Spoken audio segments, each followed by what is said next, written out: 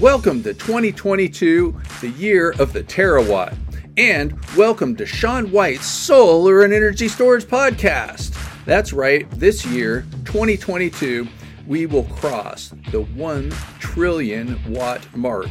And that's what this podcast is all about. The title of this podcast is Pre-Celebrating 1 TW, that's 1 terawatt of PV installed in 2022. So 1 million years from now, or maybe even 1 trillion years from now, they might be looking back in the history books, looking at us. Hey, if we can live long enough, maybe we will be there too, right? Trillion years old, why not? And we will be remembered this year as the humans that reached 1 terawatt of solar, and that's mostly crystalline silicon solar, and that's a terawatt of solar installed since the beginning of time. And the beginning of time, just to get your bearings straight, that's between 13 and 14 billion years ago when the Big Bang happened. And I guess there was nothing before that. Funny, I can't remember things that are that important.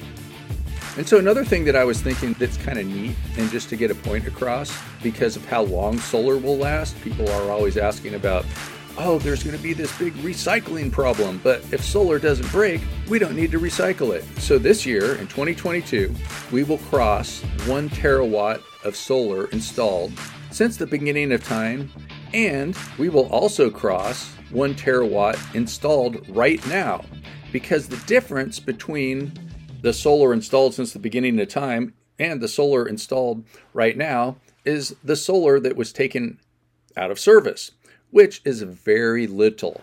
If I just had to take a guess at how much solar was taken out of service since the beginning of time, we probably install that much every month. I'm just taking a guess, but that's my guess, and I'm sticking with it until you prove me wrong. So go ahead, you can go to SolarSean.com, look on the discussion forum, and prove me wrong, or you can look for me at Sean White Solar on Twitter and come up with your reasoning on how much solar was taken out of service. But I know that from talking to people that do solar recycling, there's just not a lot of solar to recycle out there. And over my head right now, I have 53 used solar modules that work just as good as new ones. They might just take up a little extra space. So instead of, say, 43 brand new modules, I have 53 used modules making the exact same perfect sine waves. The exact same perfect grid-compatible sine waves of alternating current. So just to get your numbers straight, a terawatt, abbreviated TW, is 1,000 gigawatts, abbreviated GW, and that's 1 million megawatts. And a megawatt is thousands of solar modules. A megawatt of solar takes up about 4 acres. And so if we wanted to just use those numbers, 4 acres, and it would be less than 4 acres probably in a lot of cases because you don't have spaces between rows, such as on rooftop solar. But if we just use that for a number to just get in the right order of magnitude, that means moving the decimal instead of changing the number, that would be 4 million acres. And for those of you international people out there, there's 2.5 acres per hectare. So 4 million divided by 2.5, that's going to give us 1.6 million hectares. And one more thing is there are 640 acres per square mile. So if we took that 4 million acres of solar installed in the world this year, since the beginning of time, we're going to go 4 million divided by 650 acres per square mile, and that gives us 6,153 square miles of PV.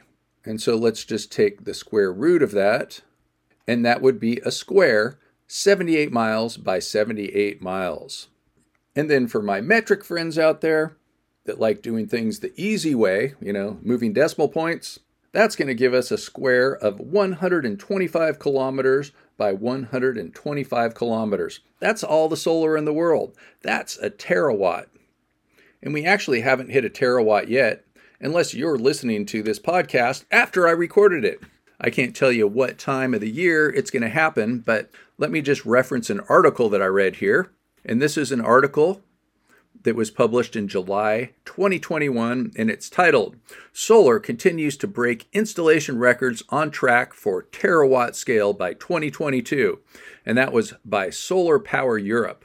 And these geniuses over there in Europe, where the solar revolution began, say that we will hit 900 gigawatts in 2021, 1.1 terawatts in 2022. So 900 gigawatts is 0.9 terawatts. Then we will hit 1.1 terawatts in 2022, 1.3 in 2023, 1.6 terawatts in 2024, and that's 1.8 terawatts in 2025. And so that's telling me here, if we keep that trajectory going, that we will hit 2 terawatts in 2026. So that's a 4-year doubling. So we're going to hit 1 terawatt this year in 2022, and in 2026, we're going to hit 2 terawatts. And let's add 4 years to that and double it again just to see what happens. So that would be after 2026 with 2 terawatts, 2030, 4 terawatts. And pretty soon, those big squares that we're talking about that are 78 miles by 78 miles or 125 kilometers by 125 kilometers, we're going to get more and more of those. You know about doubling rates, right? If you took $1 and you doubled it every day for 30 days, you would be a billionaire. And that's what I expect of my financial advisor. 30 doublings. Hey, why not? If Elon can do it, so can I. Another big number that we're coming close to hitting is world population hitting 8 billion. We're over 7.9 billion people on the world right now. And so by different predictions and estimations, we're going to hit 8 billion in 2022 or maybe 2023. So let's put 1 trillion watts into context. The nuclear power plant at Chernobyl, you know, that one that had a problem, where now they have a megawatt of solar, that was a 1 gigawatt nuclear power plant. So the output of all the solar in the world this year, once we hit 1 terawatt, will be equal to 1,000 Chernobyls. And then also, if we talked about the power output of all the coal plants operating in the world right now, we're somewhere just north of, that means just a little bit more than 2 terawatts. So we're not there yet, but perhaps in 2026, we're going to pass coal when you talk about power output. But I don't want to also fool you, because we know that solar power is intermittent and coal and nuclear can work 24 hours a day. So we still have some work to do. But we're just talking about 78 mile sides on a square. And it's not too hard to do, especially since solar now is the cheapest form of electricity ever invented. The big problem that we're seeing right now is there's too much employment. We need more unemployment so we can afford to install these things. Labor prices are getting too high.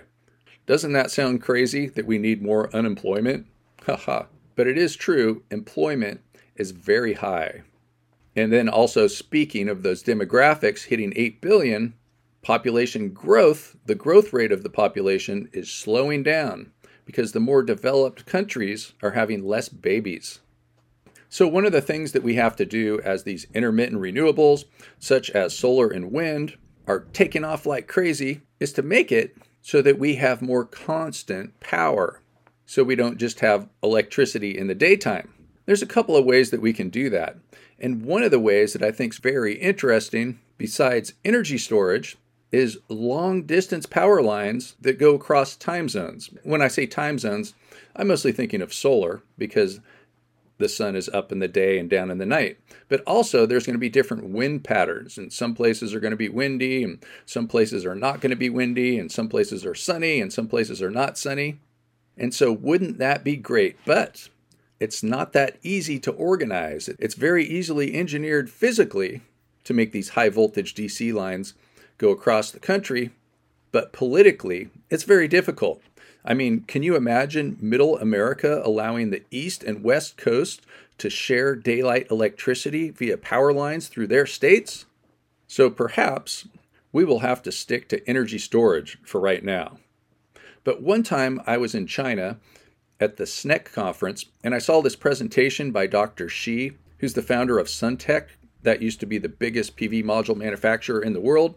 And he pointed out that we could have high voltage DC power lines that circle the globe. And the proposed pathway, and I've heard this from other people too, would be from South Africa up through Eurasia, that's Europe and Asia, and then across the Bering Straits, over to Alaska, that's the way that people first got to America, and then all the way down to Argentina. But I have an idea too.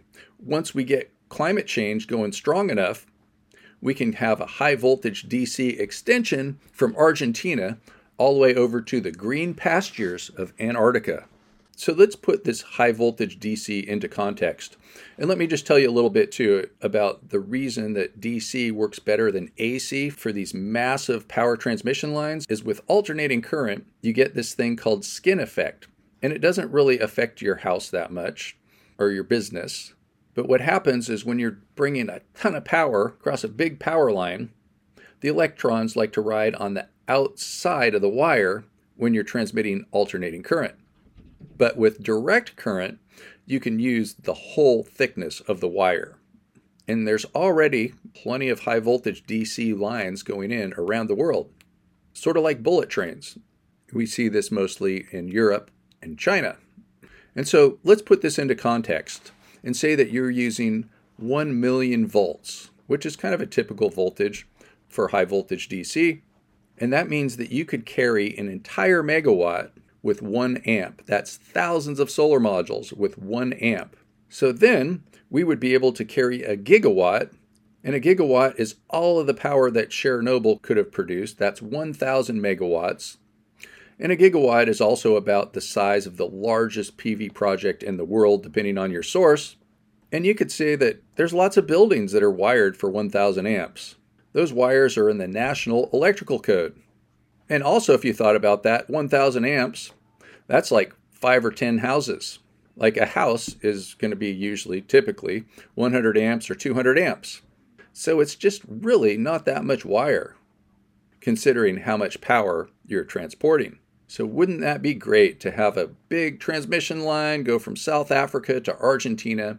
And of course, there would be many branches that come off of those lines to get to different places that aren't right in the direct pathway. So let's do a little bit of education here. Why is high voltage the perfect way to carry large amounts of power?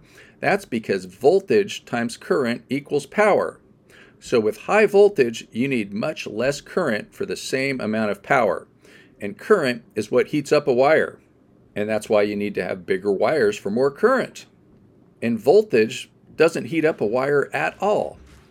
In fact, the reason that we don't have high voltage in our houses is because high voltage can get very sparky.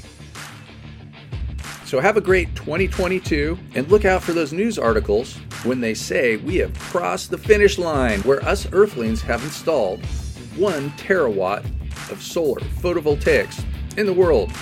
That's happening this year. So welcome to 2022.